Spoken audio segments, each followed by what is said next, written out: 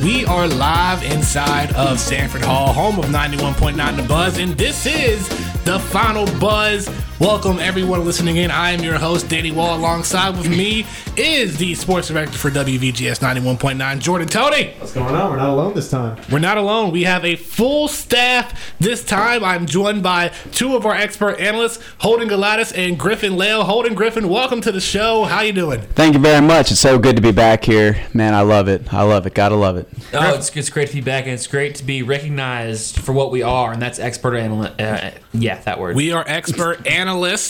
I got a degree. I can say the word. See, that's the reason you got the degree. I don't know. Griffin's still working on it. Griffin's still working on it. Well, we have a jam-packed show for you tonight. We got college football, Team Chaos, Upset City, whatever you want to call it, a new top 25. The football season for NFL starts this Thursday. Finally. Broncos and Panthers. We'll get all into the week one predictions later on in the show, but we're going to start with top stories. We each have our own top story to bring to the table, and I'm going to start with a very controversial one and one, Colin Kaepernick. Now, last week, this was a pretty big deal. A lot of people upset that Kaepernick did not want to stand for the national anthem in the preseason game, and interestingly enough, there have been other athletes that have been joining Kaepernick in his cause. Some sitting down during the national anthem, some taking a knee instead. And it was one of the soccer players for the women's national team. I think it was Rapinoe. Megan Rapinoe. Rapinoe, yeah. Rapinoe. She had made a good comment saying that it was wrong the way we criticize Colin Kaepernick, and the issue of police brutality in America should be addressed, and we should all listen to Kaepernick. And I agree with what she has to say, because we as Americans seem to be over-patriotic at sometimes. When someone disrespects the national anthem or the American flag or anything America of that sort, we go to the extreme. We don't reason, we don't compromise, we just go straight into hate, God, this country, and everything. I like what Kaepernick is standing for. I'm not saying that I am for sitting down during the national anthem or anything. It was a good protest by Kaepernick, but I think we should talk about it going forward. A lot of athletes are agreeing with him. What do you guys think? What it comes down to is I respect the fact that he's using his constitutional right. I think that the issue of police brutality does need to be addressed in this country. However, my one issue with it, and it's not even a political issue, but it's the fact that right now this is creating a huge distraction for the team that's just preparing for week one and eventually, hopefully preparing to make a playoff run. For me, it's and the point that Megan Rapinoe made is that the coverage of Colin Kaepernick isn't so much on the cause that he's protesting, it's how he's protesting, and which is a little disheartening to think that this man is causing such a big ruckus that none of this light is being shed to his cause. And I agree with you in saying that I don't necessarily agree with the method in which he is protesting. However, he's an American. He has his right to protest, just like you and I do. I love it. I think it's great what he's doing. He's first one that I've seen in my entire life does not stand during the national anthem. He sat down because he's using his constitutional rights to promote what he believes. And you know what? He's sitting during the national anthem. I get it. It's not. It's like, I guess, anti-patriotic, but it's what he believes in, and he's showing his stand, and he's using his power as a professional athlete to show that. But the only thing I do not love about it is the reaction that it's drawing from local enforcement. And I've heard reports, this is just reports, it's not confirmed, it's just reports saying that local police will protest being at the being Levi Stadium's first home game of the season, and they will not report to their positions during the game, leaving not really a whole lot of security for the fans at the game. That's the only thing I do not like about it. Other than that, I love what he's doing. And that's a very serious issue considering that football starts this week. I mean, Monday Night Football, the Rams are coming to San Francisco in that first game of the year. You want to have that security. And I've told people before when the news broke out last week that I don't disagree with what he did. I'm not saying I agree with him singing down there the national anthem. I'm not saying I disagree. I'm saying that I understand the reason why he's doing it, and it's a good cause. He may have went at it the wrong way, but I understand why he's doing it, and he got other NFL players that are standing up. And another interesting topic is that even though he's not the starting quarterback for the 49ers, he still made the cut for the 53-man roster. There were some talks about people protesting to kick Colin Kaepernick out of San Francisco. And also, there have been an increase in sales for Colin Kaepernick's jersey since the protest started. Yeah. So it's mixed reactions from all sorts of people, but call me crazy. Now, do you think this would have drawn the same kind of reaction which he wanted? I don't think he maybe not intended for the negative reaction on him, but he wanted people more realization. Do you think that he would have gotten that awareness had he just said something in an interview? No. It took something bold like this. No. See, nobody would have talked about this as much if he did something different than not stand during the national anthem. Well, because the thing is, he actually did do something before he didn't stand for the national anthem. I know the picture's actually getting spread out now, but he actually did it right at the beginning of training camp. The socks. The socks. Yeah, I saw that too. Actually happened before he didn't, and I didn't see any. And see, but then because then he had the Staten hadn't been out, so like now that's out. Like it took something bold like that for people to actually bring awareness to it and actually be like, wow, like maybe we should listen to his cause. Something. But remember the ESPYs, all the athletes sitting up there telling everyone, calling out athletes, hey, it's your time to take a stand. And these issues are now. And a good job for Colin for standing up. I'm absolutely 100% for standing up for what you believe in and following through with that. And I'm proud of him. And he's using his avenue as an athlete to bring forward the real issues. And I'm glad about that. He sold more jerseys in the month of August than he did in the last 8 months beforehand combined. The funny thing is about like Griffin said about the ESPYs, people were saying, we agree with that. That's great for of those LeBron James, Carmelo, D Wade, and I can't remember who the fourth person was. It was Chris Paul. Chris Paul, that's right. To do that, they're saying yes, that's right. It's something that needs to be. And now when someone actually goes through with that, it's like, I don't know, it's like he burned the American flag or something like that. It's the equivalent to someone saying, be yourself, and then you be yourself and say, no, not that way. That's pretty much no, yourself, we want you to be, or something like that. Final question about this topic. Do y'all see Colin Kaepernick, because I was asked this question earlier, do y'all see Colin Kaepernick the same way as the same way before? Because when I was asked, do you see Colin Kaepernick any differently? I don't, because Colin Kaepernick's just a guy. He's making like over $100 million and he's a backup quarterback now, but I don't really like his protest and what he did. I don't see him any differently. I don't see Kaepernick as an outcast or a communist or you're anti-American. He exercised his First Amendment right to stand up for or sit down for what he believed in. I have to agree. I would say on the contrary, I see him in a higher manner. To be honest, I wasn't the biggest Colin Kaepernick fan to begin with, but now I would say I see him in a higher manner. Not necessarily in his athletic play. That's a whole other story. But as far as being a person goes, Colin is definitely like flip the switch, at least in my mind. I'm on the same page with Griffin there. I know there was some before this happened, I kind of I didn't respect him that much because he's get paid that big contract and then he's back up to Blaine Gabbert, I think it is. Yeah. And now, and then there were some issues when he was benched, some issues with him off the field. But now this happens and I have to respect him more as a man and that's not being as a football player. Right. As a football player, you still have a 7-year, $114 million contract and then you're on the bench. But at that, you stood up for what you believed in a very bold manner. I respect that. What about you, Jordan? I agree with you, Danny. I still look at him as the same. Like, he's still just Colin Kaepernick. Yeah, and when I say that, I don't mean as if, like, I don't look at, like, I disrespect him. Like, I have the same respect for Colin Kaepernick before and after. I didn't lose any respect for what he did. I agree. And I understand why he did it. and I'm not going to say I gained respect for, but I just understand why he did it, and it was a good protest, and it was a good cause, and now you got athletes wanting to speak up and wanting to stand out and sit down or take a knee during the national anthem, and I guarantee you this is not going to go away. This is going to get not at all. With NFL, with week 1 starting out this Thursday and also this Sunday and Monday night. Of course, you can't see it for college because it's a little bit different. You know, they're student athletes. You can't really do their scholarship is on the line. That's their education as well. Coaches have a little more control. That's different. So it's going to be interesting. Now, Holden, let's go to your. I have one final question to ask you, and then we'll move on. Do you think we will ever reach the point where we have an entire football team that sits down? No, I don't think so. I wouldn't say yes on like a D1 Power 5, but maybe like a smaller school, like maybe a historically black college. Maybe they might get together and say, "Hey, something's got to be done." It's one thing to have a team of 53 guys all agree with one simple thing. Yeah. I mean, there were teammates when it happened.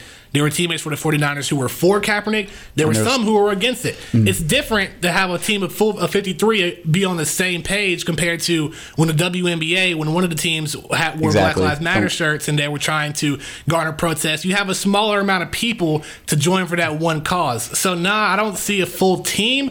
I see a good bit of people doing it. I see, I was going to say, maybe in a couple weeks, maybe even maybe in week 1, maybe we see 5 guys do it because I'm sure Kaepernick might do the same thing again. There was a Seahawks player. Yeah. One of their defensive players. His name not on the top of my head. And then maybe we see 3 more guys join him this weekend. And maybe that actually brings some more awareness to the situation. All right, hold on. Let's go to your top story. Good old Tim Tebow. Good old Tim Tebow. He never seems to go away. Nope. He's always coming back in some way. First it was football, then again football, then as the ESPN analyst. Yep. And now here we are, everyone. In case you haven't heard the news, baseball. Dun, dun, dun. That's his new attempt at coming back to this limelight. And quite frankly, it's upsetting because our hometown Atlanta Braves are the number 1 team to possibly give him a contract. And I asked this question earlier before we went on the air, and I'll ask it openly for y'all to answer. If the Braves do sign Tim Tebow, how quick do you see him actually making the official MLB roster? Do you see them signing Tebow and it's like, oh, we're going to send butts and seats. We're opening up the new stadium next fall. We're going to have Tebow on the roster and everything. Or do you see him having to go to maybe AA or AAA, going all the way down to single A and to work his way up into the organization? Personally, if I put exaggeration on the if here, if he were to make it to the pros, to the bigs, I would say maybe I would move. I said, I said maybe 2 to 3 years, but I'm going to up that to 3 to 4 years on the sole fact that the Braves now have the number 1 farm system in all of baseball. And so do you honestly think Tim Tebow, a guy that's going to come up here who hadn't played baseball in 11 years and then just blow all them out and then make it to the bigs before SunTrust Park? I just don't see it happening. I honestly think he would have a hard time making it past AA. Yeah, and I have to agree. You see these kids getting drafted at high school nowadays, and drafted doesn't even mean single A. Drafted means leagues below single A and farm leagues and all that. And only top four rounds, those picks go straight to single A because those are guys that think they can make it to the bigs in a couple years. Agreed, and really, quite frankly, Tebow is nowhere near that caliber of baseball player. The fact that the Braves are interested, it appalls me. I don't know why. Why is because of, and I was looking at the scouting report. There's potential for him to be a good outfielder because he does have good, decent speed, and he has a good arm. As you can see, if you haven't seen a picture of Tim Tebow recently, he is pretty. It looks like he's hitting the weight room quite a bit. And he does have good arm. He was a football player, regardless. But hitting wise, it's not. I don't think it's there. But the only reason I think I saw him was maybe for jersey sales, and possibly he could be a good third string outfielder. I would agree with everything you guys said if he wasn't Tim Tebow. But the fact that he's Tim Tebow, and I don't care what the Braves say. I don't believe what the Braves say and how we believe in him as a baseball player. No, I think they know they have a new stadium coming up. Their team is garbage. They know they're going to have to sell season tickets. Straight garbage. I have to say, aren't they the worst team in the NL?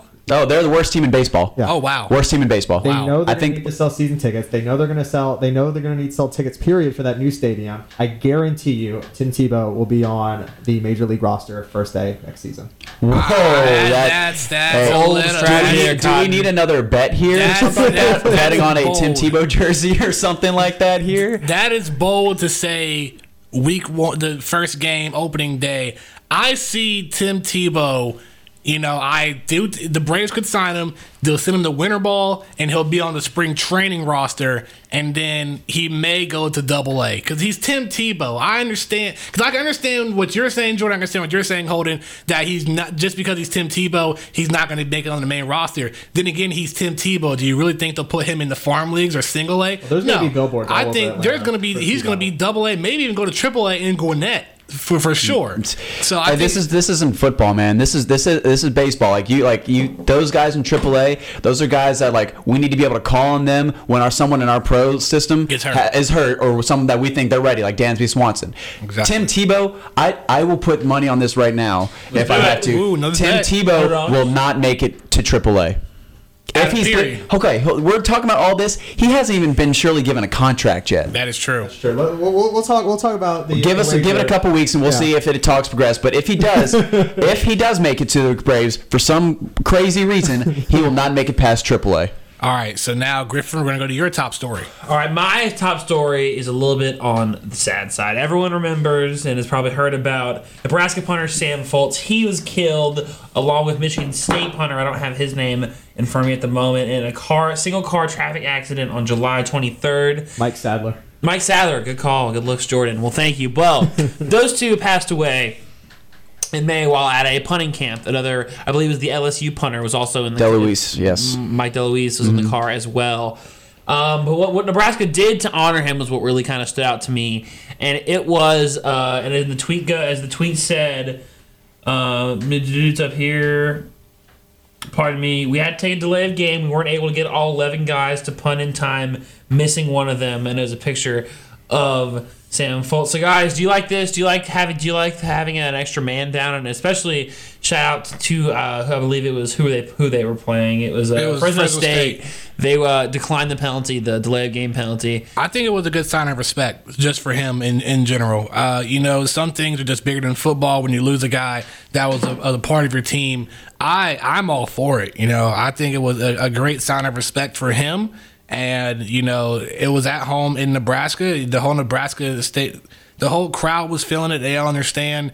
So I had no problem with this. This was a great show of respect for Foltz and what he was to the team as well.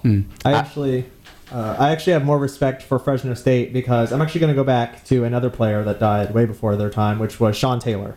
The safety for the Washington Redskins. Mm-hmm. And they did the same thing. They lined up for the first defensive play the game after he died, and they were playing the Buffalo Bills. And the Buffalo Bills saw that he wasn't there, and they only had 10 guys. They actually did an audible to attack and do a deep pass where Sean Taylor usually would be. So I respect Fresno State for not taking advantage of it compared to Buffalo Bills.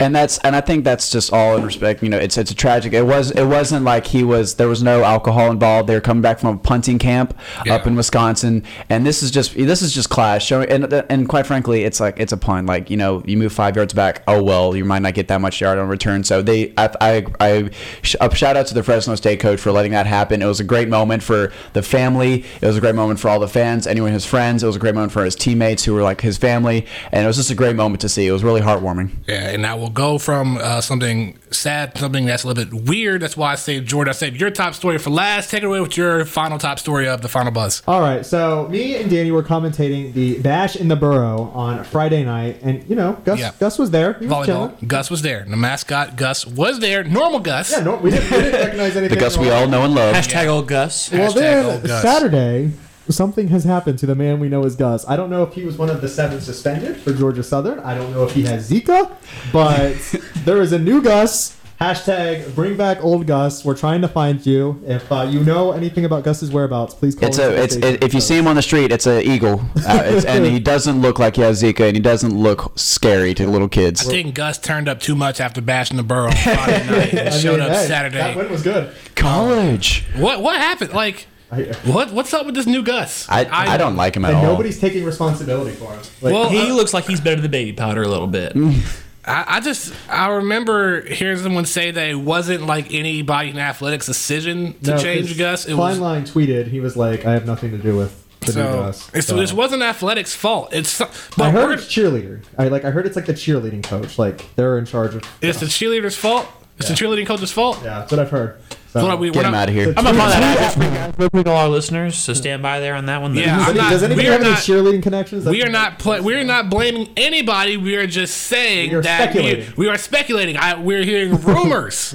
We are not saying this. Is not a fact. We hear rumors. We tell the rumors to you. We are not making them ourselves. Yep. The problem is that those Gus costumes cost a lot of money. Yep. So I don't know what they're gonna do. And it's not even the costume; it's the head. Yeah. Well, someone had a good idea. Someone has the old head somewhere. Someone had a good idea that they should bring back old Gus for the App State game, but I feel like new Gus is going to get attacked if we keep him for that long.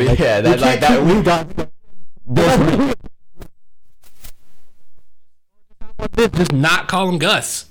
Make him Gus Jr. or Gus 2 or Richard. Or baby Gus. Or like Gus was in traffic. We have Charlie. He was suspended. Charlie, the weird looking bald eagle. I don't know. But so that's all for top stories. We cover top stories in all different sports from football, from college football to NFL to baseball. We're going to get in depth with those sports when we come back for the break. Starting with college football, upset city, team chaos, who survived, who did not survive. We'll have all that for you and more when we come back. This is the Final Buzz on 91.9 The Buzz.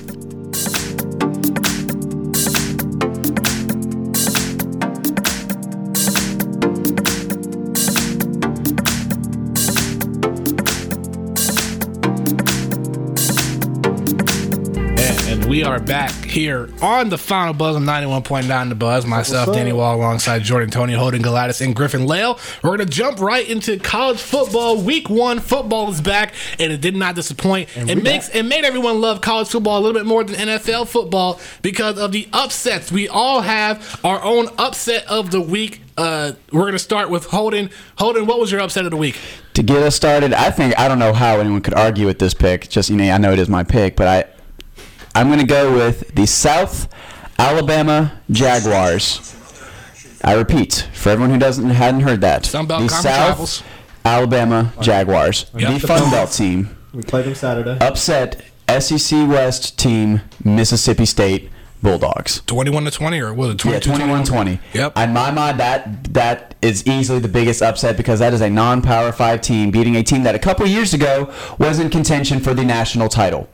Now, I know that's changed a lot now. They've lost a lot of players, but they're still bringing in SEC quality players, and they lost to. I actually have a friend on that team, on the South Alabama team. His name is Noah Fisher. So shout out to my boy Noah Fisher out there on the offensive line, putting in work against Mississippi State. But Mississippi State just not showing at all. Only having 3 more total offensive yards in that game against South Alabama shows nothing for their defense, showing that their offense is not in fine-tuned the way they need it to be for the SEC season. I thought that was a huge upset. So that's my pick. All right, Jordan, who was your upset of the week? All right, I'm actually going to say that my upset was the biggest upset of the week because it is involving a program that people have given up on. They have faced turmoil, and for that one night, it looked like Vince Young was the quarterback again. I'm talking about Texas versus Notre Dame. I do give credit to Texas. I do give credit to Texas beating Notre Dame 50-47 in double overtime. Man, Swoop put the team on his back on that second and goal play to get the win.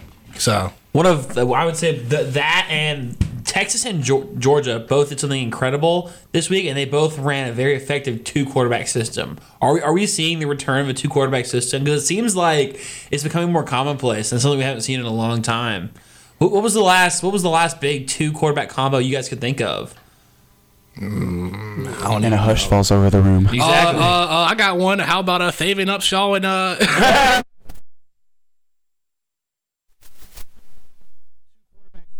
And last time I checked, that was last season, I think. And this season. Saturday.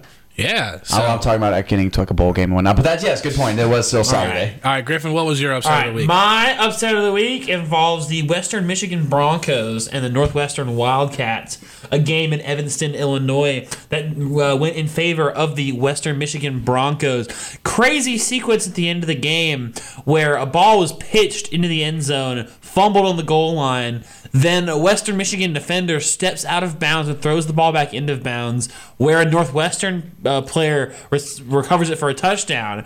However, illegal touching by the Western Michigan player results the play dead, and that play would have put Northwestern up by, I believe, 6 on the day.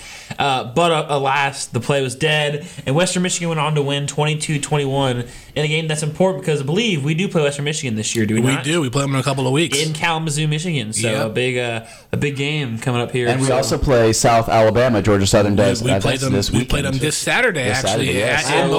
So our Georgia Southern's football schedule, the strength schedule is looking a little pretty good after week one. Strength schedule looking good. Where's our ranking? Wow, yeah, where's our ranking? Well, my upset of the week, in your face, Holden. Even though Wisconsin is a Power 5 conference team, they upset an LSU team who some say was going to win it all, and Leonard Fournette. I saw like one person say that. A future Heisman. Okay, but still, LSU was ranked so high in the top 25 rankings, and they lose 16-14 to Wisconsin, who wasn't even ranked in the top 10, I believe. Yes, they are 10. So that's my upset of the week. And I also have to give a shout out, even though they are our rivals, and we talked about Sunbelt teams, strength of schedule, and teams that have almost upset, I got to give credit to App State because they almost went into Tennessee and went to overtime, lost 20-13, kind of lost the same way we did to Georgia last season. Mm-hmm. So even though they are hatred rivals, I have to give credit to App State. My dad graduated from App State. I've told y'all that story off the air before. They dominated for most of that game. They were the favorite to win that game going into the fourth quarter, I believe. They were dominant the same way we were dominant against NC State 2 years ago, where we were up at halftime and we just couldn't hold on. So here are the new top 25 standings. Alabama and Clemson 1 and 2.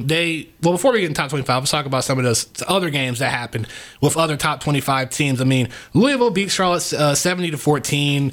Baylor, who had a lot of controversy in the offseason, beat Northwestern State. Stanford beat Kansas State. Michigan, who had the GOATs in the house, Derek Jeter and Michael Jordan, easily beat Hawaii. Ohio State 77-10 over Bowling Green. Another upset we didn't talk about, Houston beating Oklahoma 15-3. Washington over Rutgers. Another upset, Texas A&M, a SEC team beating UCLA.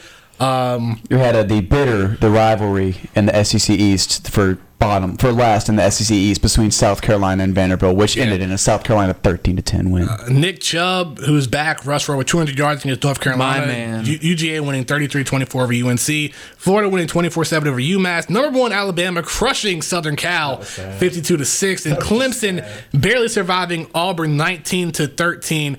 And is anybody even going to touch Alabama's pedestal in the next couple of years? Do you think someone beats Alabama this year?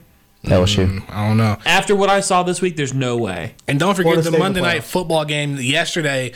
Florida State coming back from being down at halftime, defeating Ole Miss 45-34. So here are our new top 25 standings. Alabama, Clemson 1-2, Florida State 3, Ohio State 4, Michigan now 5, Houston 6, Stanford 7, Washington 8, UGA number 9, Wisconsin 10, Texas jumping all the way to 11, Louisville 13, Oklahoma dropping down to 14, Notre Dame at 18, Ole Miss 19, LSU down to 21, Miami getting at 25, and Florida, which is drew the short end of the stick. Even though they were number 25, they won their first game, but now they're unranked. And a couple teams that are unranked as well that dropped. North Carolina dropped out, or a couple other teams that dropped out. I know, Jordan, you had it up on here. I know, because I know Florida dropped out because they were in a pretty tough battle with, I believe, Massachusetts. It was UMass, but they won 24-7. But going into halftime, I remember being at like a 7-7 game. So I mean, maybe I have it wrong, but last time I checked, when I was flipped back and forth between the other games, I saw that was like a 7-7 game. So some other teams I have a problem with on this list: Michigan State at the 12th best team in the country after they struggled Thursday night, I believe it was Friday night against Furman, a team from just up the road. I mean, that was atrocious. Also, I don't know how I feel about Wisconsin. I was just about to say. I don't know how I feel. I mean, congrats. You beat LSU. I mean, I get LSU and jump up to the top 10. Like, why? I just don't feel like. I think the AP is getting a little trigger happy with that for a top 5 team falling to a non-ranked team, but still at the same time. Like, they may, put them in the top 25 to beat LSU. Easy. Maybe give them 15, 16, because, like, if they lose in the game, then they're just going to keep falling back down. We see this all the time. Yeah, which brings me to the question I want to ask all of you. There's been talks about it earlier as well. Should the top 25 even be a thing in the first couple weeks of the regular season? Because, when the season starts, you have all these top 25 teams that want to go up against each other in a week 1 action, and the loser's going to drop. The winner may stay or may rise a couple of spots. Is there a need for a top 25 in the first couple of weeks of the regular season? And if not, when do you think they should start adding a top 25? Do you think it should be like when they start having the top 4, the championship thing, not BCS, but the college playoff rankings? When do you think? The way I look at it, and I think it's a very simple way of looking at it, I think anybody would agree with me. If you have not won a game, you should not be ranked in the top 25. So I think as soon as week 2 starts, you have your top 25. But if you have not won a game, and I'm looking at all the current teams that are right now winless in our top 25, and then even week 1 where nobody will have won any games, you should not be ranked top 25. There's that begs the question though. Like, then they would have to look at more than like Georgia Southern could be. I mean, in that argument, they could be argued for number 1 team in the country. I mean, we didn't like if you look at it just paper without looking at the team name stuff like that. We beat a team 54-0. Did let them score. Completely dominated the offensive side, defensive side. So that's why I personally say no preseason rankings. You can have for fun preseason rankings, but no official rankings till week 6. What do you think, Griffin? I kind of like the rankings. It gives us something to talk about and kind of bicker over and just pick it. And so I kind of like the rankings. It gives us.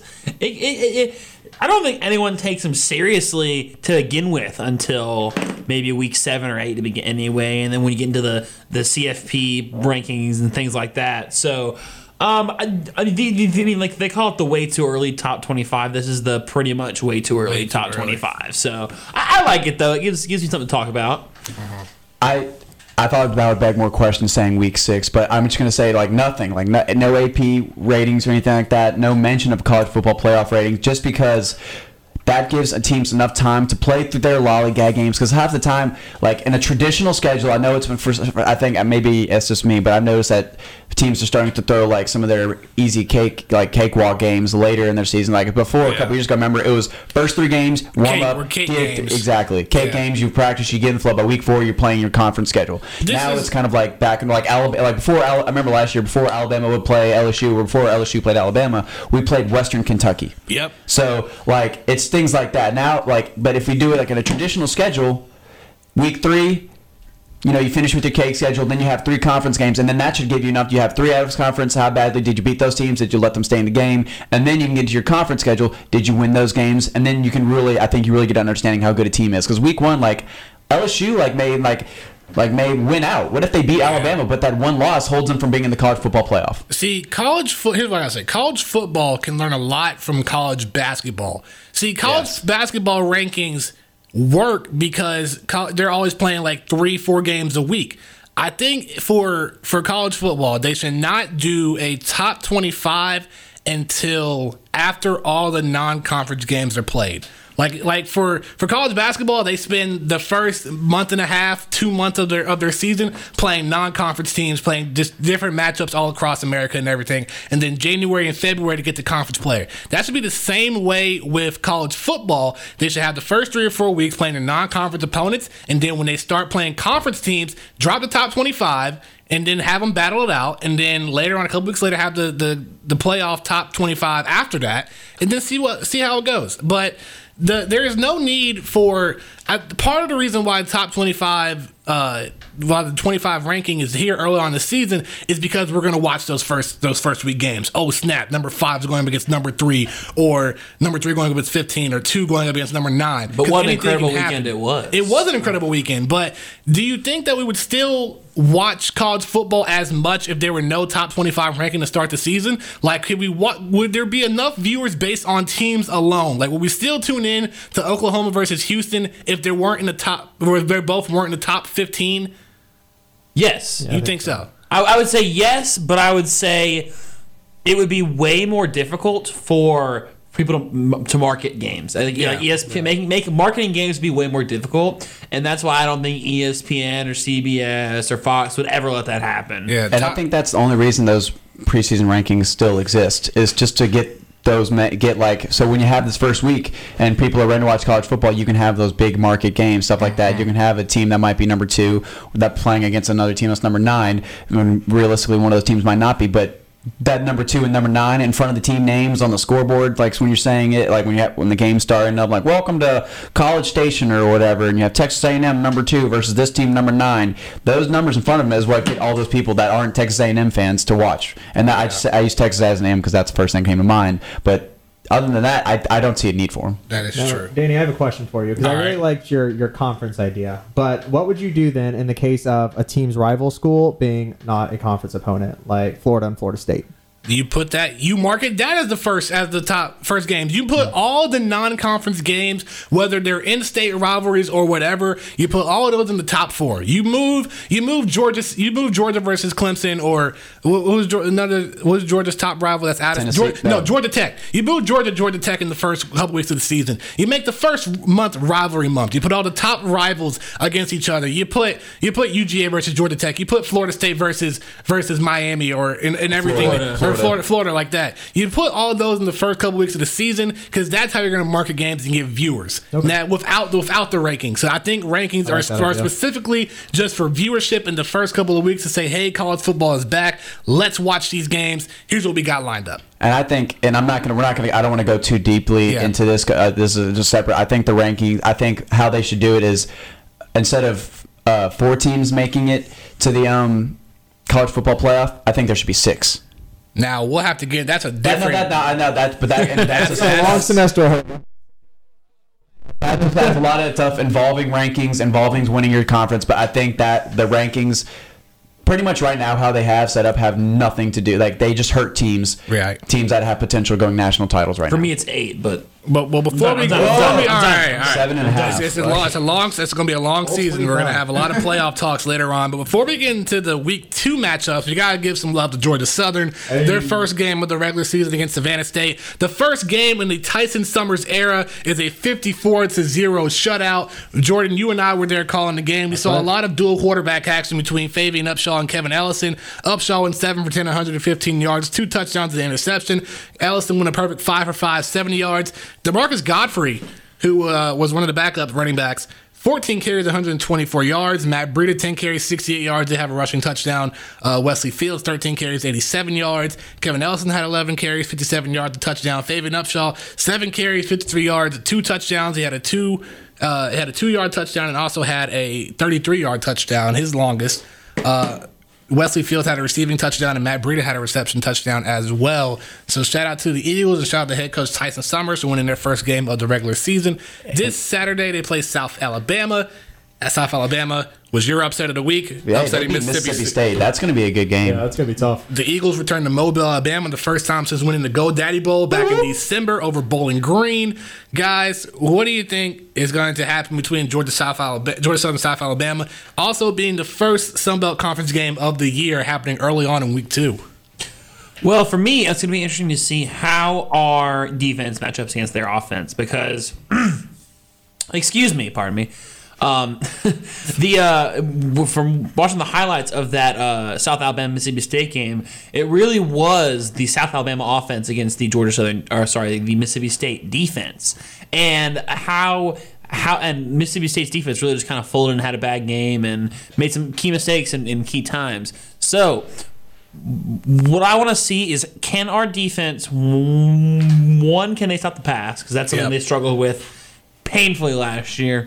And 2, can they make third down stops and then they need to get out the field? If those 2 things can happen, I think Georgia Southern will win this game. Looking at the box score of the South Alabama Mississippi State game, South Alabama's quarterback Dallas Davis, 24 for 34, 285 yards, 2 touchdowns. One of the receivers, 7 receptions, 113 yards for a touchdown. This is where I want to see how Georgia Southern is going to fare, because I said this last season and going into this season is still kind of a problem. Our offense is completely fine. We have all of our returners. Our inside 7 on defense is good too. But last season, one of our weaknesses was the secondary. You know, remember watching that game against West Virginia Week 1? Where we were getting mossed by a true freshman wide receiver for West Virginia. I want to know, with Tyson Summers being a safeties coach for Georgia Southern years ago, how is the secondary going to fare against South Alabama's passing game? I can't quite give you an opinion on that, because I can't give you based on our Week 1 opponent. True. But I'd like to say they're improved. I'd like to say that in the offseason they got some more guys. They got more time with Summers, and maybe they do improve, because it's not like we have to go out there and stop Deshaun Watson. So. True. I think we. I think I would love to say that they're improved, but I can't give any guarantees right now. So honestly, we'll have to see. All right. So the way I feel about it is, I feel like this game is truly going to be Tyson Summers' first test of the season, obviously. Right. But I feel like not all of the pressure might be on the defense. I think what we have to do is we have to treat this game the way we treated Bowling Green. Bowling Green had the best offense in the country when we faced them on the bowl game. And the thing is, the way you stop that is you give the quarterback no time at all. We have to run the clock like crazy. And right now I'm looking at time of possession from the Mississippi State-South Alabama game, and the South Alabama had 40 minutes of possession. If we can split that in half, I think South Alabama doesn't have a chance. All right. Well, Week 2 is upon us. A couple of games going on. UCF, who I have to give a shout out to a little bit, because I got a couple of friends that I worked with in my internship over the summer that went to UCF. UCF went winless last season, won their first game, and they have to play Michigan, so good luck, guys. Georgia's playing Nicholls State. Texas A&M, who's now ranked, playing Prairie View A&M. Oklahoma State against Central Michigan. Looking at the rest, Houston, who's now 6th, plays Lamar. Clemson plays Sunbelt Conference rivals Troy. Florida State playing Charleston Southern. Georgia State has to go to the Air Force. Who cares about Georgia State? No one. Georgia Tech playing Merce. We play them later on this season. Alabama playing Western Kentucky. Some of these games aren't going to be, that big compared to Week 1, but it will get people watching. Miami playing Florida Atlantic. South Carolina playing Mississippi State. Here's one that I'm kind of worried about, and once again revolves my team. LSU playing Jacksonville State, the team that, if you quite remember from the beginning of last year, almost upset Auburn. Yeah. I mean, I don't know. I haven't done my research on Jacksonville State. I apologize, but I don't know how many returners they have or anything like that. But hey, they came to fight last year against Auburn, and hopefully that the game against Wisconsin will be a wake-up call for LSU. Yeah, Week 2 being more of the cupcake games for some of the top 25 teams, and overall in general, they're not going to have as big as a buzz as Week 1, but Week 1 did exactly what it needed to do, which was set the tone for college football. I mean, it was this season the best college. It was the best college football opening weekend I think ever that I've seen. 4 days, 5 days, meaning Thursday, Friday, Saturday, Sunday, and Monday. Not just random games, teams that you wanted to watch, matchups that you wanted to see. Really, if we're counting it, it was about a week and a half. If we count that Hawaii-California game in Australia. Hawaii, California. Teams that we wanted to watch. Well, we'll go from Saturday afternoons to Sunday afternoons when we come back on the Final Buzz. We're going to get into NFL. The season starts this Thursday. Super Bowl rematch, Week 1 predictions. Way too early Super Bowl predictions. When we come back, this is the Final Buzz on 91.9 The Buzz.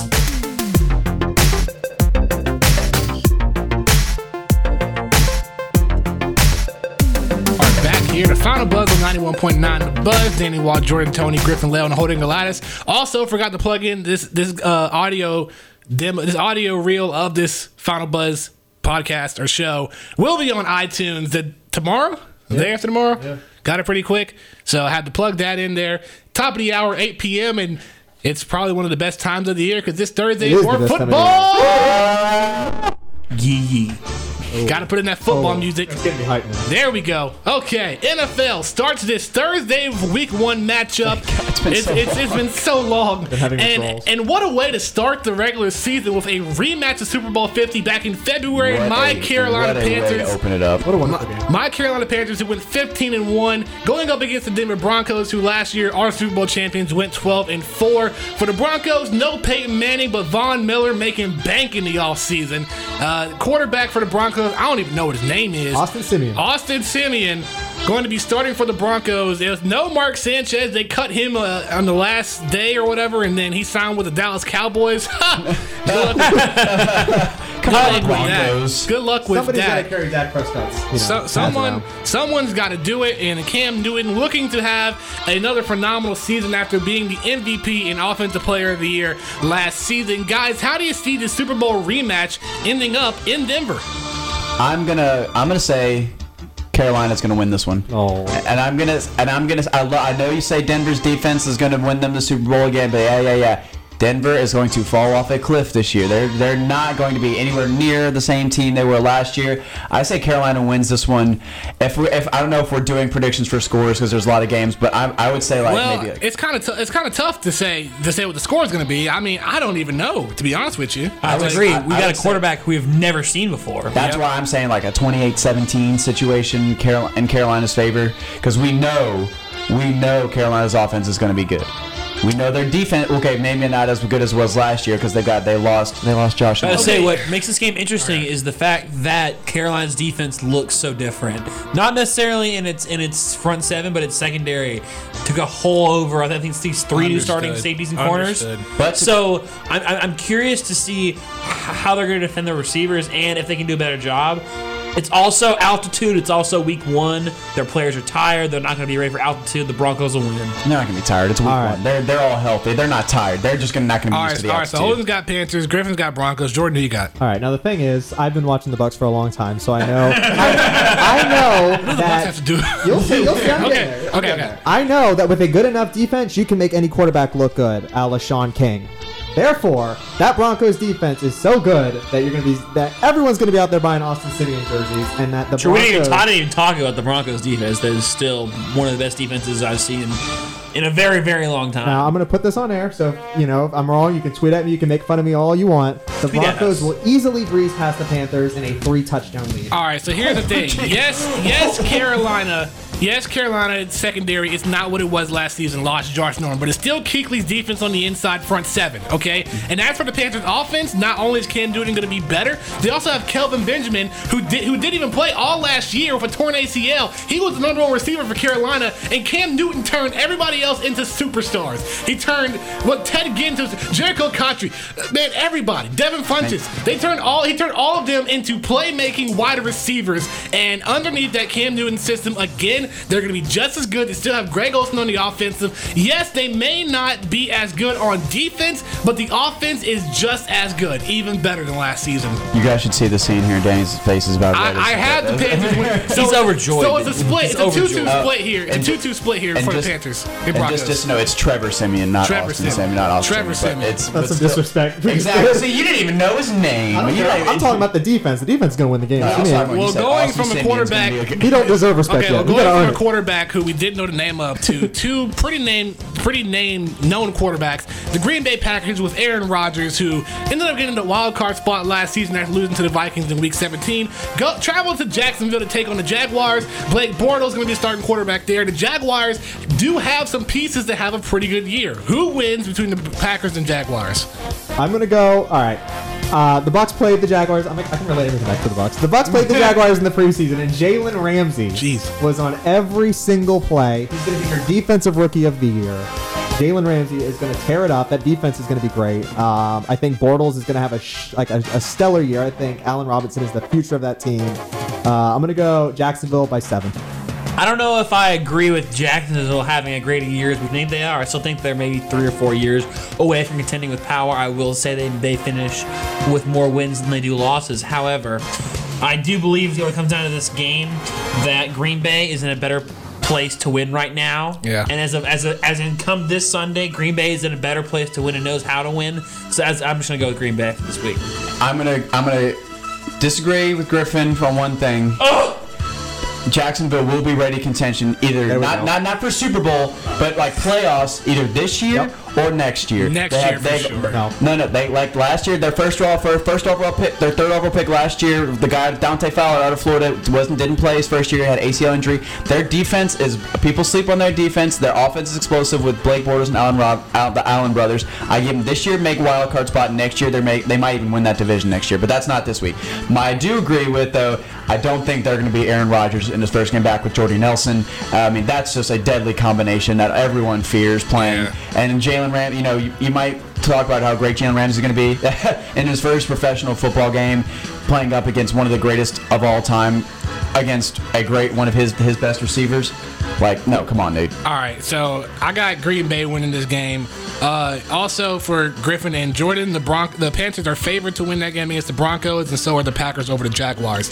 Bills Ravens. Tyrod Taylor getting paid recently, over $100 million contract, but he does have to earn it. Going up against a Ravens team with Joe Flacco returning from ACL injury last season. Steve Smith Sr. is ready to go from the wide receiver position. Who wins this Week 1 matchup between the Bills and Ravens? I'm gonna go with the Ravens. Going Ravens? I'm going Ravens. I like Joe Flacco being back. I like Steve Smith coming back. I think, hey, look, they've got a point to prove. They've been irrelevant for a minute now, and I think, I know that I think they have the worst of the two Harbaughs, and that's not saying he's a bad coach, but I think this is their time to show that we can possibly be in contention in a couple years. So I think I'm going with the Ravens. Quite frankly, I don't really care. I have no stake in this game, and I have no fancy players on either teams. Stacking it up, it looks like for me Buffalo has a little bit edge on player and personnel right now. Okay. Also, Ravens coming off an abysmal season where they just seem to have fallen off the map and still seem to be kind of recuperate from that. Yeah. So based on all that, we definitely go with the Bills and the boys up north. I gotta go with the Bills too. Who do you think, Jordan? I gotta go with the Bills. That Rex Ryan defensive scheme. I think Flacco's past his prime. I think Tyrod Taylor making his return to Baltimore after playing with the Ravens, won a Super Bowl with him as a backup quarterback behind Joe Flacco. He kind of knows that offense a little bit and that defense. So I think that the Bills may have it. Now, Bears Texans. I don't really care for the Bears. I still think Jay Cutler is overrated. He's not what he says or thinks he is. Does anybody think he's underrated? No, he's overpaid. I know that.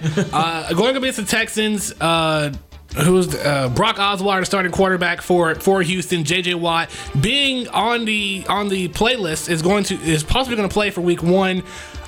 Who do you see going to win this game? Like you said before, Jay Cutler is a paperweight, and I don't think the Bears realize that he's a paperweight to their whole quarterback position, just holding down the fort until they can get their guy, and I don't think to realize that they do need to get a different guy. Yeah. But for me, I don't know, maybe a 28-21 situation but I think I take the Texans in this game. I think that Texans defense is just still scary with J.J. Watt and Jadeveon Clowney in there. I still like DeAndre Hopkins.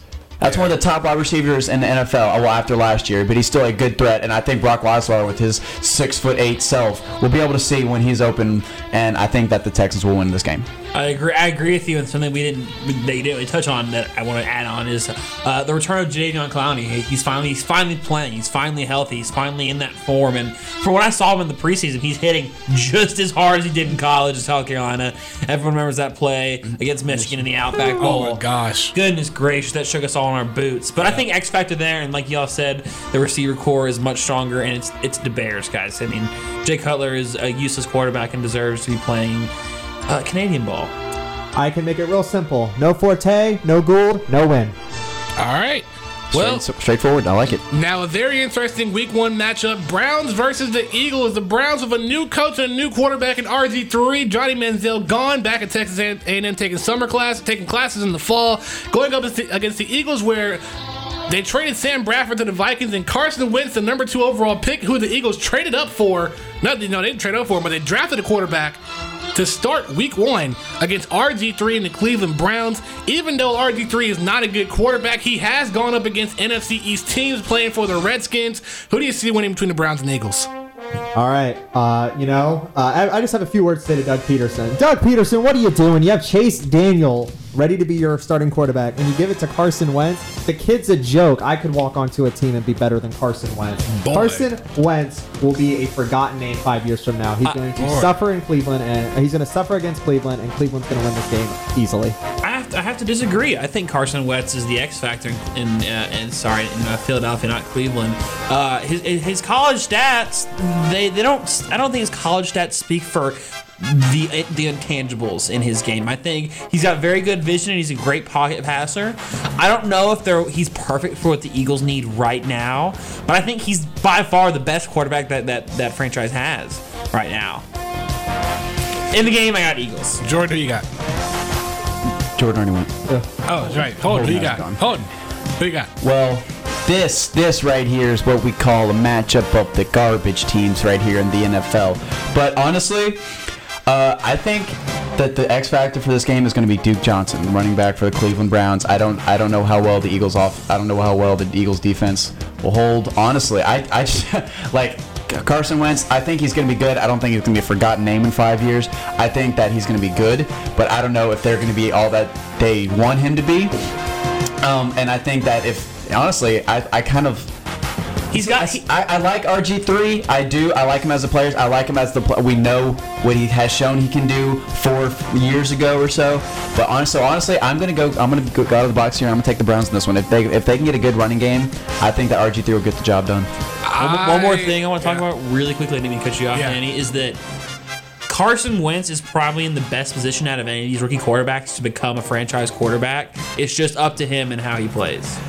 I have somebody else in mind as the rookie quarterback to be a franchise quarterback, but I see an upset. I see the Browns beating the Eagles. I just think that RG3 has gone up against those NFC East defenses a numerous amount of times. Carson Wentz has only played a couple of games this season, and for the most of the preseason, he played one game this season, and for most of the time, he was back up to Sam Bradford, who he was going to be originally a backup. He's not ready to be a starting quarterback, and he's going to mess up, and that Philadelphia crowd is going to boo him. I don't care how behind Carson Wentz they are, they're going to boo him. That Philadelphia crowd is vicious. That's not a good market city to train a new quarterback in his first game. You have to work him in. You have to work him in, and I think that Cleveland will get the win just for week 1. I'm not gonna say they're gonna have a phenomenal year. We're on the same page there, Danny. I like the pick. Yeah. NFC South matchup: Tampa Bay going to Atlanta to take on the Falcons. The Falcons had a good starting season, then blew it in Dan Quinn's first year, lost 6 in a row, and missed the playoffs. Tampa Bay, shout out to Jameis Winston. I've seen all last year, seeing how he transitioned from college to the pros. With Blake Bortles. Blake Bortles too. Who wins between the Bucs and Falcons? I'm just gonna go. I know these two are gonna have a lot to say, so because I know that's these two teams. We already know that Jordan's gonna say the Bucs and Griffin's gonna say the Falcons. Just for all of our listeners, all 4 of us in here have a favorite team that's a different team in the NFC South. So you'll see some interesting arguments later in the year. I'm with the Panthers. Jordan's with the Bucs. Griffin, you're with the Falcons, and Holder, you're with the Saints. But for this game, you know what? I'm gonna say it. I take the Bucs in this game. There we go. And that's not out of my pure hatred for the Falcons. I believe in Jameis Winston. Not a lot of people do. I believe in Jameis Winston. I think that he showed too much upside potential last year. I don't like the getting rid of Lovie Smith, but as you said, they needed to get rid of Lovie Smith to keep their offensive coordinator, who Jameis Winston really likes. Yeah. I think they have a good defense. They have Doug Martin. You know what? I think they have a good potential to win. They can make a wild card spot. I don't have much to say about this game, but I believe in Jameis Winston too, because not because I hate the Falcons, but I don't believe in Matt Ryan. Falcons fans can talk all they want about Julio Jones and Matt Ryan, all they want, but do they win games? What is the outcome? They lost 6 in a row last season and missed the playoffs. Yes, you beat Carolina in Week 16, but I wanted you to beat Carolina Week 16 because I didn't want Carolina going to the playoffs with a huge ego at 16-0. So I got Tampa Bay. And it's also because we hate the Falcons. Well, we don't like to have opinions around here. For me at least, it's going to come down to the pass rush and can they contain Jameis Winston. If they can allow our defensive ends can keep Jameis contained and not let him get outside the pocket, I really think that we have the ability to dictate this game. The only problem with that is that our pass rush has been the problem with our team. Though that's the biggest issue we need to deal with. So. How that's going to go down, I'm not entirely sure. But my heart says Falcons by a touchdown. I know, Jordan, you got the Bucs. You know. I will tell you what I am worried about. Okay. First off, I got the Bucs by 2 touchdowns. Here's what I am worried about. I am worried that both of our starting cornerbacks are under the height of 6 feet. I think that Julio Jones is going to give our defense a lot of problems. But overall, I think Matt Ryan's going to be Matt Ryan, blow it, and... pray to Jameis Christ every day. The ice in his veins, that we used to call him. But here's what I'll say, though. I'll say one more thing. I don't think Matt Ryan's the problem. I think it's Kyle Shanahan. I think it's the scheme over Matt Ryan. I think overall Matt Ryan's a good quarterback. All right, moving on. Vikings, Titans. They lost Teddy Bridgewater to a serious ACL injury. We've been talking about how he's going to miss the rest of the whole season this year, but he could miss next season too. So the Vikings made a quick audible. They went and traded for Sam Bradford, who was a former starting quarterback for the Eagles, going up against the Titans, who Marcus Mariota did have a good rookie year, but without with a new head coach this season. It's going to be interesting to see how he fares out. Who wins between the Vikings and the Titans? Oh, also, I have to put in there as well, DeMarco Murray with the Titans as well, going against Adrian Peterson, battle of the running backs, or should I say DeMarco Murray versus the Jet, Jerick McKinnon. Shout out Jerick McKinnon. Oh, boy. Had you asked me this question maybe 5 days ago, I would have taken the Vikings. Too much potential last year after winning that division last year. Too much Adrian Peterson, Teddy Bridgewater coming around. But there's the problem. No more Teddy Bridgewater. For maybe 2 years, and we know for sure it's one, for maybe 2 years, as you said, possibly. I think I like Marcus Mariota. I'm not saying he's the future for Tennessee, but I like him. I think I like DeMarco Murray, and I think as long as they can keep AP like under maybe like 125, 130 yards, and limit the touchdowns, I think the Titans win this game. I'm saying like 21, like 18, something like that. Who you got? Like Vikings. Vikings. As much as it kills me to say it, I think Marcus Mariota is a great quarterback. I think him and Winston are definitely better than the top two. Oh, you say that because they went 1-2, 2-1. And but overall, I think Mariota and Delaney Walker have great connection. I think DeMarco Murray is going to tear it up, and Sam Bradford is too overrated. He's been the most traded for first rounder I've ever seen in my life, and he doesn't deserve it in the slightest. So. Here's what I say. The Titans will not win this game. The Vikings will lose this game. And this is why. Because as much as Sam Bradford to the Vikings is a good move, Sam Bradford is a pass-first quarterback. And the Vikings, with Teddy Bridgewater being average, just above average, they know that Bridgewater wasn't going to be the first option in the Vikings passing game. That's why Adrian Peterson got the ball so much. But now you have a pocket passer quarterback in Sam Bradford. That's going to eliminate the carries for Adrian Peterson. That's how Adrian Peterson will have 100 rushing yards, because it won't be because of the Titans. It'll be because of the Vikings' offensive play. They're going to give more plays to Sam Bradford, trying to throw the ball more. It's going to take away from Adrian Peterson and Jet McKinnon. Shout out Jet McKinnon. So I think that with this trade happening so close when the regular season starting, they're not ready yet to have a balanced offense. I think Tennessee takes the win. I back to what you say. We problem with Sam Bradford. That is a pass-happy quarterback. Yep. And a run-first team, because you have Adrian Peterson. That's why I wanted Michael Vick. Vick wanted to sign with Danny. We're not going to get into that right now. All right, we'll talk about that later. All right. But maybe we can talk about that in line. It was like, when Sam Bradford doesn't pan out, who should they have gotten? And we use it. But that's a pass-happy quarterback, and the receivers don't blow my mind. They don't put a smile on my face when I'm talking about receiving core for the Vikings. So I like I said before, Titans all the way. Good Lord, we got a slew of games left. Bengals, Jets. Cincinnati had a good season last year going into the playoffs. Andy Dalton going against the Jets. Ryan Fitzpatrick getting a new deal after holding out for so long. Does he lead the Jets to the promised land? Do they beat the Bengals in week 1? No, Bengals. Bengals? The Red Rocket. All right. What do you got? The Jets. JTS. Jets. I'm going with the Bengals. I think the Bengals are going to win it. I just think AJ Green's going to have a good year. Him and Andy Dalton. I think those would beat the Jets week 1. Holden, your Saints playing at home in the Superdome against the Oakland Raiders. The Raiders, who have a great young quarterback, had a pretty good season last year. They are improving. Do they beat the Saints in the Superdome week 1? Guys, when I took this job, I told myself I wanted to be the most honest man on the radio I could be. I wanted to give my true opinion out there, and I wanted to give the people what they, maybe especially here in Georgia, what they wanted to hear about the Saints. The Raiders will beat New Orleans week 1. All right. I agree. 1, I hate Holden. 2, I hated the Falcons.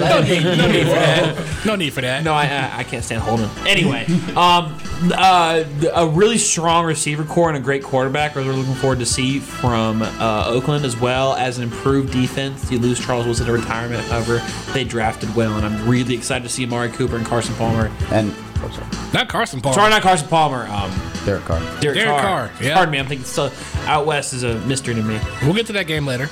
but yeah, no. I got Oakland. I have breaking news. Drew Brees is going to be viciously killed on Sunday. Reason for death: Khalil Mack. The Raiders. You going with the Raiders? I gotta go with the Raiders too. I think it's time for these young teams to step up. Drew Brees is too old. The Saints a little bit too old. They're not.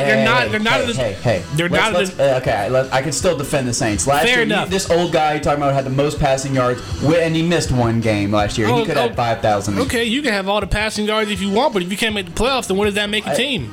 You're losers. No defense. I was just arguing Drew Brees. Well, okay. And our first round draft pick this year, 13th, Taylor Rankins out of Louisville is now out for 7 weeks. Who was supposed to help our offensive line. So now that protection we wanted for Drew Brees that we hoped to look for in the draft is now gone. So it's back to the same protection last year. I think Oakland wins it. All right. Well, I got Oakland as well. Chargers, Chiefs. The Chargers, they're really. This could have been the last year of San Diego in San Diego. Going up against the Chiefs, who ended up winning 10 straight in the final 10 games of the regular season to make the playoffs. This game doesn't really appeal to me that much. I got the Chiefs, though. Who you got? Like you said, might be the Chargers last year in San Diego. I think it should be Phillip Rivers last year in San Diego. Just think he retires? Yeah, I don't know about retires. Maybe there's another team that can call him their quarterback for a couple more years. It's just not working for him. They need to rebuild. But the Chiefs, like I said earlier, not fun to watch, but they're just good. So I take Chiefs. Okay. I got Chiefs because I think people say the Chiefs aren't fun to watch. I think they are fun to watch because they aren't fun to watch. I think they play simple football. It's kind of fun. It's entertaining to watch. The San Antonio Spurs of the NFL. Exactly, the Spurs of the NFL. Well, then again, the Chiefs aren't really a dynasty like the Spurs. Yeah, that's a poor comparison. Average. I will say, I do like the way they execute on defense. I will say their defense is fun to watch. Chiefs. Chargers blew the deal with Joey Bosa. They deserve every loss they have this season. Go Chiefs. I will say this: the Chiefs won't be that good since they don't have Justin Houston, Statesboro native, went to UGA as well. But I do see the Chiefs winning because I don't see the Chargers doing anything. Dolphins, Seahawks. The Seahawks are going to be at home. No Marshawn Lynch, 2-4 retired, but they're playing a Miami team who I haven't really heard much of. I got Seahawks. Who I got? Hey, look, there's this guy that you might not know. Who's currently, I guess, is Marshawn Lynch's replacement, but Thomas Rawls. This man before he was injured last year, this man was on pace to have a career rookie start. Well, I don't know if it was rookie start, but his first year, even when Marshawn wasn't playing, and this guy can be just as good as Marshawn Lynch. People, Seattle fans are saying, and everyone else is saying. So I love Thomas Rawls. It's still the Seahawks. They're not going anywhere. Seahawks roll over the Dolphins. All right, quick picks, guys. Fins. I got Fins. You got the Dolphins, really? I do. Okay. Yeet. Who you got, Jordan? Seahawks. I got the Seahawks too. Lions versus the Colts. The Lions with no Calvin Johnson, still with Matt Stafford. The Colts, Andrew Luck getting a big deal in the offseason as well. In Indianapolis, who wins the Week 1 matchup? Colts. Lions. Lions. Whoa! Okay. You are lying. You're lying, dog. Wow. I got the Colts. I got the Colts though. So now I got to turn the music back on because it's going to be America's Game of the Week: Giants and Cowboys.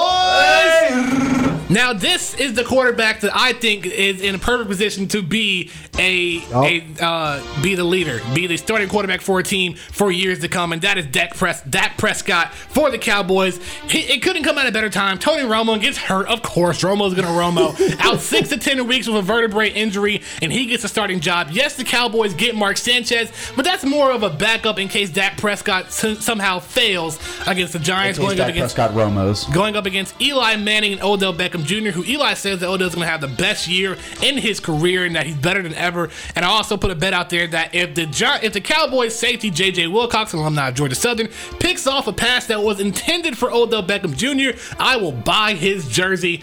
Who wins America's Game of the Week? It's America's team, the Cowboys, versus the New York Giants in NFC East action.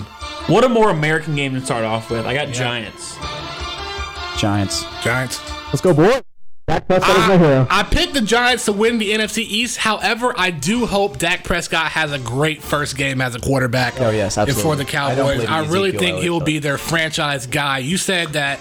You said Carson Wentz was in a perfect position to be the franchise quarterback. I said that. I do think Carson Wentz is only because Romo's going to come back and And Cowboys fans' hearts are with Romo no matter what they say. I think this 1-2 tandem of Dak Prescott and Ezekiel Elliott is going. It's going to go be the new Cowboys. They're going to be the new boys, the young boys. They're going to be the new Aikman and Emmitt Smith right there. I believe it when I see it. I wouldn't say that, but I just think they're going to have a good first year. However, Ezekiel Elliott will go off. No, I do think they'll have a good first game. I think Elliott will have over 100 rushing yards. I think Dak Prescott will have 250 passing yards, maybe even more. Maybe throw a touchdown or two. But I see the Giants winning this game. Now, Sunday Night Football, the Patriots going up against the Cardinals. Patriots without Tom Brady for the first 4 games due to the Deflategate, going up against the Cardinals. Larry Fitzgerald and Carson Palmer. This may be their last shot to win, to go to the Super Bowl this year. Got demolished by the Panthers in the NFC Championship. Who wins Week 1 in Arizona? Without Tom Brady, I got to go with Cardinals. Cardinals. Great. Palmer, and Fitzgerald, and just that whole receiving core are so strong and ridiculous. Garoppolo is a joke. Go Cards. I got the Cardinals too. They're in Arizona. So Monday Night Football, a doubleheader starting off with game number 1. The Pittsburgh Steelers going up against the Washington Redskins. Redskins with Josh Norman and Kirk. You like that? You like that? I do like that. That was the talk of all last year with Kirk Cousins. Going up against the Steelers, who do not have a couple of players due to suspension. Martavis Bryant out for the year due to suspension. Le'Veon Bell out for, I believe, 2 or 3 games, but still got Antonio Brown and Ben Roethlisberger. A great 1-2 connection right there. It's going to be Josh Norman against Antonio Brown. Who's going to win this Week 1 matchup in Washington? I've got the upset. Or Maryland. Washington. Really? Yeah, I do, because I believe Antonio Brown can be a little bit sore from Dancing with the Stars. There's my little hint. I think Ben Roethlisberger is an aging dinosaur who needs to retire. He's got a little bit. Maybe he's got a year or 2 left. I don't know. I don't see it personally. And I think that this the Norman on defense and Kirk Cousins is really gonna have a great year. As much as I love Josh Norman, he has been in the media with the Redskins for the wrong reasons. I think took the words right out of my mouth. And I don't think that his debut with the Redskins is going to be good. I do think Pittsburgh's going to get the win. I don't know if it's going to be a large margin of victory, but I got to go with Pittsburgh. There's videos of him from the preseason and their practices getting beat by Pierre Garçon and by the Redskins receivers whose names don't pop out to you, like Antonio Brown. Antonio Brown is arguably the best receiver in the NFL. One of the best receivers in the NFL. I think, in my personal opinion, I think he is the best, but we're not going to get into that. Yeah. And I still think no matter how old Roethlisberger is, he's still got Antonio Brown. He's still good. I don't see Washington winning this game. I say Pittsburgh all the way. Steelers, I'm going to go even bolder. Steelers with a shutout. All right. And the final game, LA Rams at the San Francisco 49ers. The Rams without number 1 pick, Jared Goff. He has just been ruled out for Week 1, so we'll have a new quarterback for them. The 49ers with Blaine Gabbert with a Colin Kaepernick backup who has made national attention. Does he sit? Well, here's a 2-part question. Does he sit down during the national anthem, and do the 49ers beat the Rams? Yes, he will sit down during the national anthem. And yes, they will beat the Rams. I have a better question, actually. Do you think that there will be people that will join him? I think there will be. I think there will be at most. I'm going to give you a range here. I think this weekend you'll see 3 to 5 people sitting, like not standing up for the national anthem. Too. One of those will be the Seahawks player we mentioned earlier, and Colin Kaepernick. And I think the Rams will win. Okay. I think the Rams will beat the 49ers because you can't stop Todd Gurley, and I feel like Kaepernick will sit. I got the 49ers, and I got a better prediction for it, a better outcome. Ooh. I really do think that Colin Kaepernick will play in Week 1. No way. I think he will. Blaine Gabbert was just a pick-me-up just because Kaepernick was struggling. I think due to demand by fans and seeing that his jersey sales are going up, it may not be a coach decision. It may be an executive decision to start Colin Kaepernick, or not start him, but have him play. And I do see him playing. But also on that side, they're paying him $114 million. They're not going to pay him that much to sit on the bench. Exactly, so he's going to play. Executives wanted to release Kaepernick, and apparently he hasn't thrown in practice since week and a half with a dead arm. He's not going to play. Well, then, mate. Well, I still see the 49ers winning the game. So that's all from the NFL here. Darn, we did a good 30 minutes of football talk. We still got bow. Yeah, we had to cut off some of those talks about the games at the end there because we were going on so long. So here's what we're going to do. We're going to take a break. When we come back, we'll talk about Georgia Southern sports with volleyball and soccer, and we'll also finish out talking about baseball. We're in the final month of the regular season. Who's making the playoffs? Who's your pick to win the pennant? Will the Cubs have a chance to win it all this year? Will the Dodgers show up with a Clayton Kershaw returning this weekend? What's going to happen? We'll have all that for you and more on the Final Buzz when we come back. This is the Final Buzz on 91.9 The Buzz.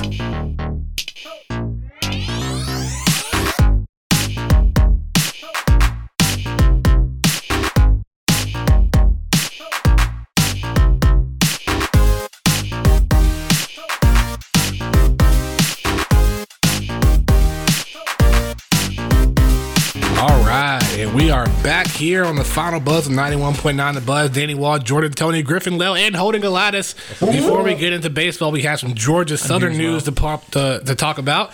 For women's soccer, they beat Winthrop on the road. The final score 3-2 this past Saturday. This Friday, they play Kennesaw State. And Sunday, play South Florida at high noon. Going to be good games for the Eagles. Also, they won that 4-3 overtime matchup. We talked about that last week on the show, Jordan. Going to men's soccer, we talked about a couple of their games. They beat Stetson in their first game, final score of 2-1, but lost yesterday to Jacksonville 3-0. They play their first home game at Eagle Field this Friday. They play James Madison. Start time is at 4 p.m. So, guys, when you're sleeping in on Friday after turning up on Thursday night, come out to Eagle Field to catch the soccer game for the men's soccer team, their first home game this season, taking on James Madison. And for the volleyball team, last week has been a phenomenal week for them. They had their first slew of home games in Hanner Fieldhouse, which is so nice now. LED lights, a brand new atrium front. It's just great. They had the Bash in the Borough tournament, and they went a perfect sweep 4-0, defeating Jacksonville State, Charleston Southern, Savannah State, and the Citadel. Myself and Jordan Tony were on the call there for a couple of those games. It was great this Friday. And they also had a game against Winthrop yesterday. They lost 3-2, but that fifth set went a final score of 20-18. Of course, the fifth set in volleyball only goes to 15, contrary to the first four sets going to 25. So overall, just a good effort there by Georgia Southern. They are 4-4 on the year. They have the Spring Hill Suites Invitational here at Hanner Fieldhouse this week, starting on Friday, lasting until Saturday. They play Buffalo, Wake Forest, and South Carolina, all at home. South Carolina game on Saturday will be on ESPN3. This Friday is going to be an Athletics Fan Fest starting at noon. Volleyball plays Buffalo. Men's soccer at 4 against go back to the thing, Jordan. Yeah. Men's soccer at 4 against James Madison. Then following that, women's soccer against Kennesaw State at 7. But at the same time, at 7 in Hanner Fieldhouse, Georgia Southern versus Wake Forest in volleyball. And then high noon, Sunday, Georgia Southern women's soccer against South Florida. Saturday, ESPN 3 at 6 p.m., Georgia Southern volleyball against South Carolina. And they'll also play North Florida next Tuesday. So I don't think I'll be here to host the Final Buzz next Tuesday. It may come up after the game, but for the first half, I will be there doing play-by-play commentary on GS All Access for the team. So that's Georgia Southern. Let's go to baseball. We are in the final month of the regular season, and we are starting to see which teams are pretty much going to make the playoffs and which teams are not. So let's start with the American League. Toronto has a 1-game lead in the AL East over Boston. Baltimore is a game behind. Baltimore a game behind the Red Sox. Cleveland, 4.5 game lead in the AL Central. The Texas Rangers, best team in the AL, 82-56. The wild card is a little bit shaky. Boston has number 1. Baltimore is tied with Detroit for number 2. And Houston 2 games back. The Yankees 3.5 games back, with Aaron Sanchez being a dominant force for the Yankees this month. What do you guys think about this last month of baseball in the AL? Well, I think, honestly, I'm surprised that I'm just going to say we haven't had much time to talk about baseball, so I'm surprised that Cleveland's doing this well. Cleveland has been one of the talks of this season. They dropped my jaw, to be honest. They came out of nowhere. They started terrible, if you guys remember. They started maybe like it was almost as bad as the Braves were. It was the Cavaliers winning the championship that started the kickstart. They started that 13-game win streak, and ever since then, they've been one of the best teams in baseball. Yep. So King James getting it done on and off the court for all of Cleveland. Honestly, I think Baltimore and Baltimore and Detroit. That's going to be interesting since they are tied for that second wild card spot right now in the American League. I'm not quite sure who has the strength of schedule favorites, but I'm pretty sure I would lean towards Baltimore in that situation. So we'll see how that goes. I'm honestly hoping that Houston kind of surges in there because I love that lineup. They have got, in my opinion, the best infield in all of baseball. So I hope that they can make a last September run and make it to that snag that second wild card spot. But the National League to me is really where. We're going to get to the National League in a minute. We're going to talk about American League first. Well, then for American League, Toronto, Cleveland, and Texas, those teams are some of the top teams in the league right now, in the MLB right now. But I want Houston to win out. I want Houston to get that second wildcard spot, and I want them to make it to the playoffs. But right now, I'm probably going to lean towards Boston and Baltimore. Right now, the teams I'm looking at in the AL, obviously the Blue Jays have been red hot.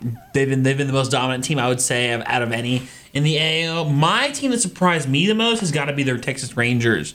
They came out of nowhere after their couple years there. They were good, and when they won the pennant a couple times, they really kind of hit a lull. And I think Prince Fielder leaving the side, I think that kind of has done better for the team since Prince Fielder's left. They're 7-3.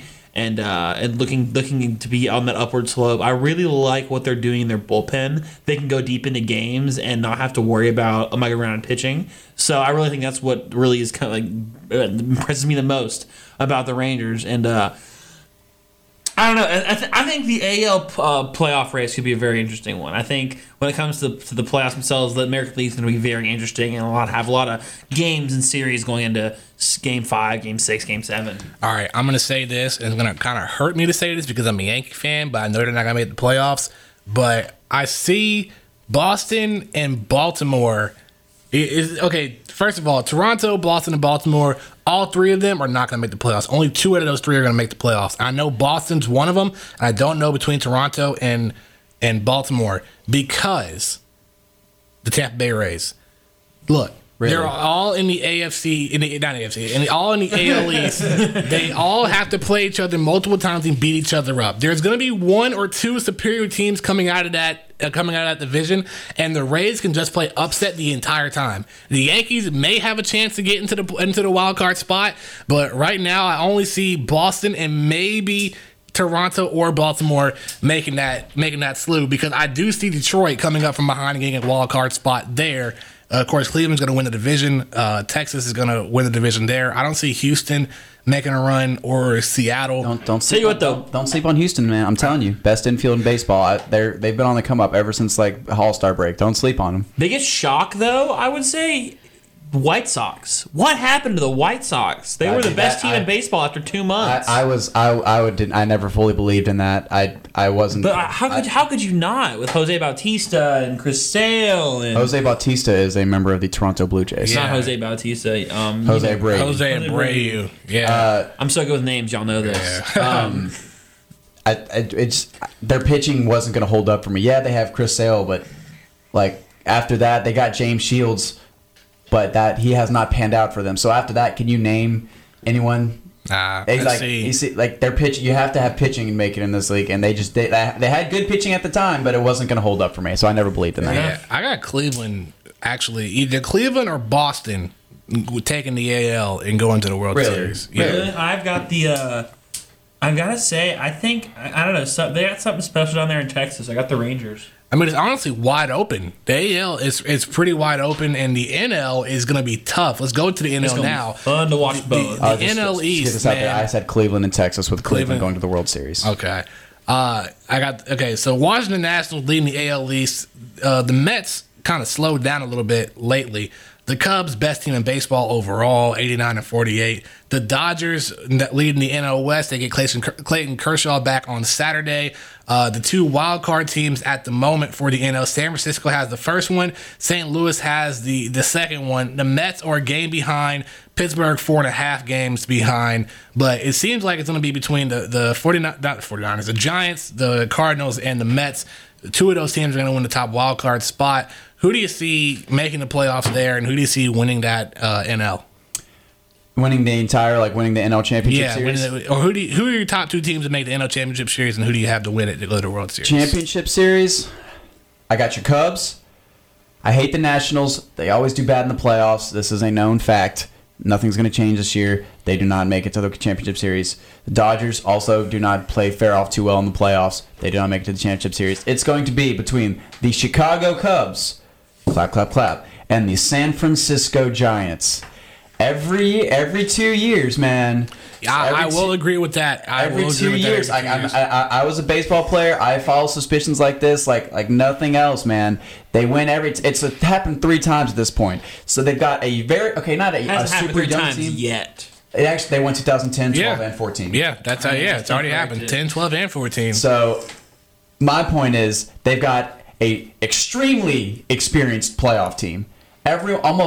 I would say probably around 50-60% of that team now has been at least one or two of those World Series. They've got the best catcher in baseball. They've got a dang good rotation with starting off with Madison Bumgarner, Johnny Cueto, and Jeff Samardzija. And then if they can find a guy that can fill the fourth spot for at least one of the game of series, maybe not win it, but at least get them in the position to win Game 5. They can win these series. I know they can. They have got the offense to do it. They're one of the best defenses in my opinion. And they've got 2 years, I don't know, man, 26 even years. It's on their side. And it looks good for me for them. So I'm going to go with the Giants and the Cubs with, drum roll please, I'm going to go with my previous statement and saying the Giants are going to beat the Cubs and make it to the World Series. For the love of baseball, I want the Cubs to win. Agreed. Because if they don't win this year, they might as well never win it again. The stars cannot align any better for the Cubs. When they made the trade for the Aroldis Chapman from the Yankees, that right there was the final piece. It's an overall perfect team. It is a perfect team. I mean, whose whole infield makes the All-Star team? Addison, I didn't even think Addison Russell was going to make the All-Star team in the shortstop spot, but he did. So I just think that the Cubs are a dominant team in the NL. I do like Kershaw that's pitching for the Dodgers, even though they're winning the division right now.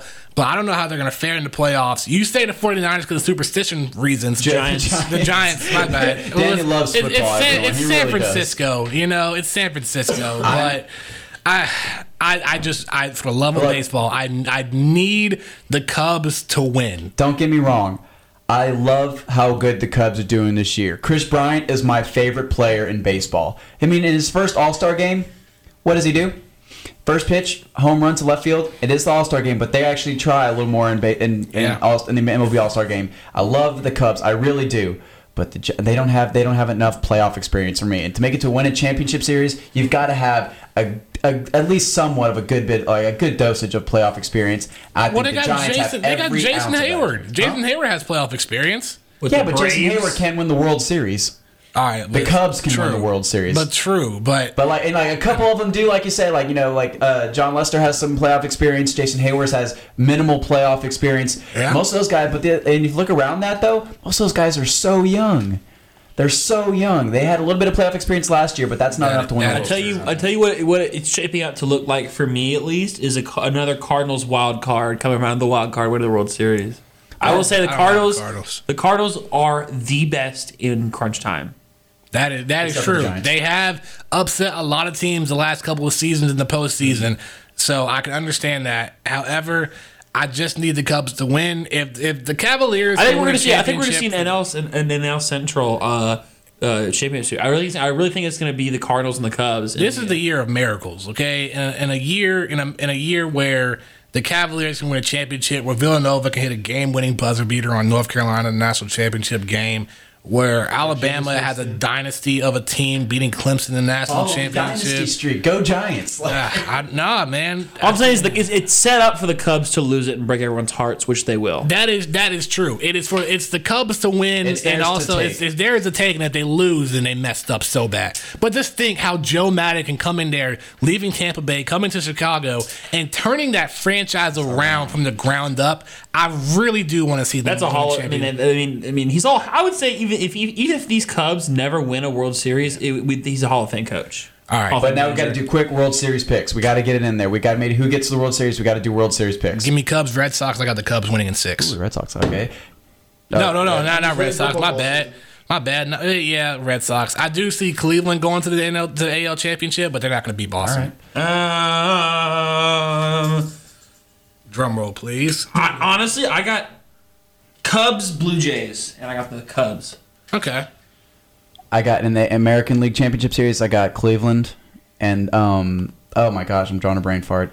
Cleveland and Texas. Cleveland going to the World Series. Giants beating the Cubs in the NLCS Championship Series, and the Giants winning the 2016 World Series. Didn't they win their 4th title in 8 years? If they do, I will become a Giants fan. Or 7 years. But buy another Giants jersey. Yeah. Buy a Giants jersey. Now, Jordan, you were the sports director. We got about 8 minutes left. Are there any other stories that you have in mind about some crazy things that have happened? One I will say is that I just saw the video on Twitter of Georgia Southern's president, Jamie Herbert, following a police report with the Georgia Southern Police Department, finding old Gus. Even the Georgia Southern president is in on this. Shout out Jamie Herbert, by the way, president for Georgia Southern. Got to throw that plug. Hope you're listening. I got a story. Not as big, but back on the baseball topic. I'm a Braves fan. And I love Dansby Swanson so much. Just had his first career big league home run with an inside the park home run. Wow! Against Washington Nationals, and guess who threw the ball home and missed, and he was safe. Bryce Harper. So Bryce Harper, you can. Bryce Harper, you can go jump off a cliff. Thank you. Anyways, go Dansby Swanson. Griffin, you got any? The Premier League or the general soccer transfer window closed. There was some drama at the end.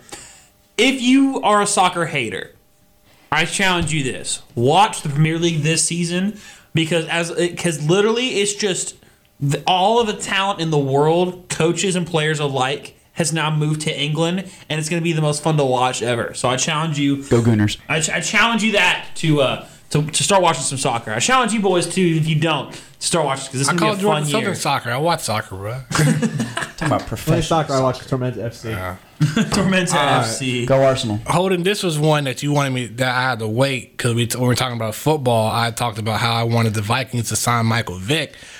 This is why I wanted the Vikings to sign Michael Vick. Of course, Teddy Bridgewater being an above-average quarterback at best, tears ACL out for a year, maybe even more. They go with a pass-first quarterback in Sam Bradford to trade. I think Michael Vick would have been the great replacement because Michael Vick has said he wants to play just one more year in the NFL. And why not put him on the team with that? They're not going to pass that much. He can use his feet and run a little bit. You can hand the ball off to Adrian Peterson. You don't have to do that much work, to be honest with you. And, Minnesota is known for bringing in veteran quarterbacks to have for maybe a season or two.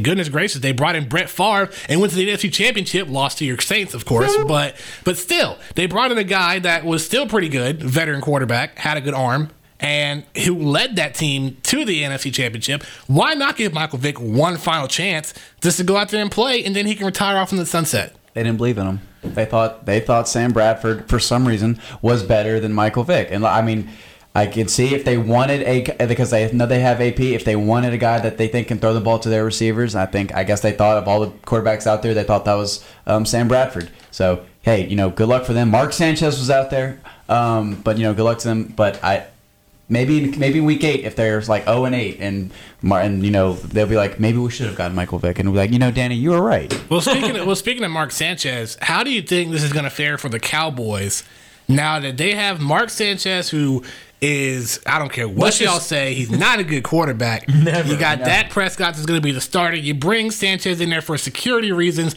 but when Romo comes back, what is the quarterback situation going to be for Dallas midway through the season? I don't think Romo plays again. No, I hope Dak Prescott Tom Brady's Tony Romo. I really hope he does. And honestly, if we're talking about backup quarterback situation, the Cowboys needed a backup quarterback. They brought in Mark Sanchez. They still need a backup quarterback. That backup quarterback spot is still open for grabs for anyone. Cowboy fans better hope and pray that Dak Prescott does not get hurt, because I can promise you will not want Mark Sanchez as your quarterback. You don't. I think, honestly, when you have anybody throwing it up to Dez Bryant, it doesn't matter who it is. But well, Dak Prescott threw like 3 touchdowns to him in the preseason. They already make a perfect team. Any of us could go out there and just throw bombs to Dez Bryant and we'll look good. But he could, maybe. It's the young boys, man. I think think about it. You look at this young Cowboys. You got the young boys. You got Dak Prescott as your quarterback, who was balling at Mississippi State no matter what. Did really well in the preseason. Ezekiel Elliott, who was balling last season at Ohio State and is going to be a great running back for the Cowboys. You got Dez Bryant, who if he stays healthy, is a top 5 receiver in the NFL. I think that, looking at that on paper, it looks good. But then again, it's the Cowboys in the past couple of years, and they could have all the talent in the world. And I mean, it is. I mean, true. I still pick the Giants to win the NFC East, but I just think that the Cowboys will have a good enough season to keep Dak Prescott as their starting quarterback in the future. I don't think Tony Romo is going to be a liable quarterback going forward because he's had too many injuries in the last couple of years. If he's going to say he's healthy, then fine. He can say that he's healthy. But I just don't think... I don't like healthy Tony Romo. I've never thought that Tony Romo was a great quarterback. I mean, he's had some great years, but Cowboys fans make him overrated. He's overrated. He is an above average. He is an above average quarterback who's had some pretty good years. But Tony Romo is not great. He is injury prone the last couple of years. He should not be the starting quarterback for the Cowboys when he comes back from injury, unless Dak Prescott is failing miserably and Mark Sanchez butt fumbles his way back to the bench. Okay, I'm not gonna let him live that down. Okay, Sanchez, your butt fumble. It happened. We all saw it. You will never live that. You will never live that down. That'll be the number one. They had to take that off of the not. What was it? The not top 10? After like 20 weeks or something like that of reigning champion. All right, one final one before we have to go off the air. I got one more. You got one? I got one more. Is it about Troy Aikman? It is not. Oh, okay. What you got? All right, I got the Battle of Los Angeles happened this past weekend for PWG. Wrestling. If you are not watching independent wrestling right now, you are missing out because we are in the golden age. Me and Ben were just talking about that. We're going to pre-order all 3 nights. Nice. I watched the highlights for night 1. It's crazy, so I'm going to get that. But the final one, Skip Bayless is just... I love how we all laugh. Skip Bayless has just... he left ESPN First Take and everything, signed with Fox Sports, made $5 million this year. Just had his the first day of his show this morning with Shannon Sharp. I forgot. I think it's Undisputed or something. Yeah, it's rivaling ESPN's First Take with Stephen A. because that show's going to be on every morning from 9:30 to 12. First Take from 10 to 12. We're thinking about the Monday Night Wars who's going to have the best talk show. Who wins, First Take or Undisputed? I don't know. I mean, I still think First Take. I don't like the new guy they got on First Take, so I have to watch a little more Undisputed to make it to. But I always like Skip Bayless, so I think Undisputed will be better. I'm gonna go with First Take because Disney owns everyone, and Disney always wins. So. All right.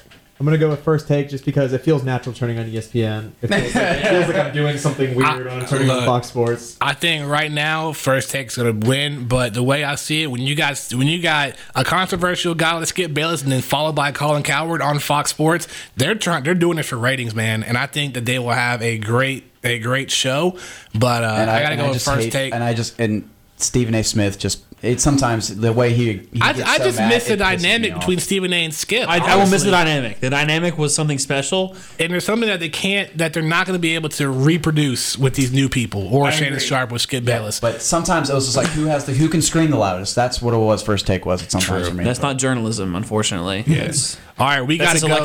We're out of time here, so we got to go. This podcast will be on iTunes tomorrow. Thanks to everyone listening to the Final Buzz. Guys. Appreciate you guys. Have a good one. Holden Galatis, Griffin Lale, Jordan Tony, the sports director for WVGS 91.9 The Buzz, and the host of the Final Buzz, Danny Wall. Signing off. We will see you guys next Tuesday. This has been the Final Buzz on 91.9 The Buzz.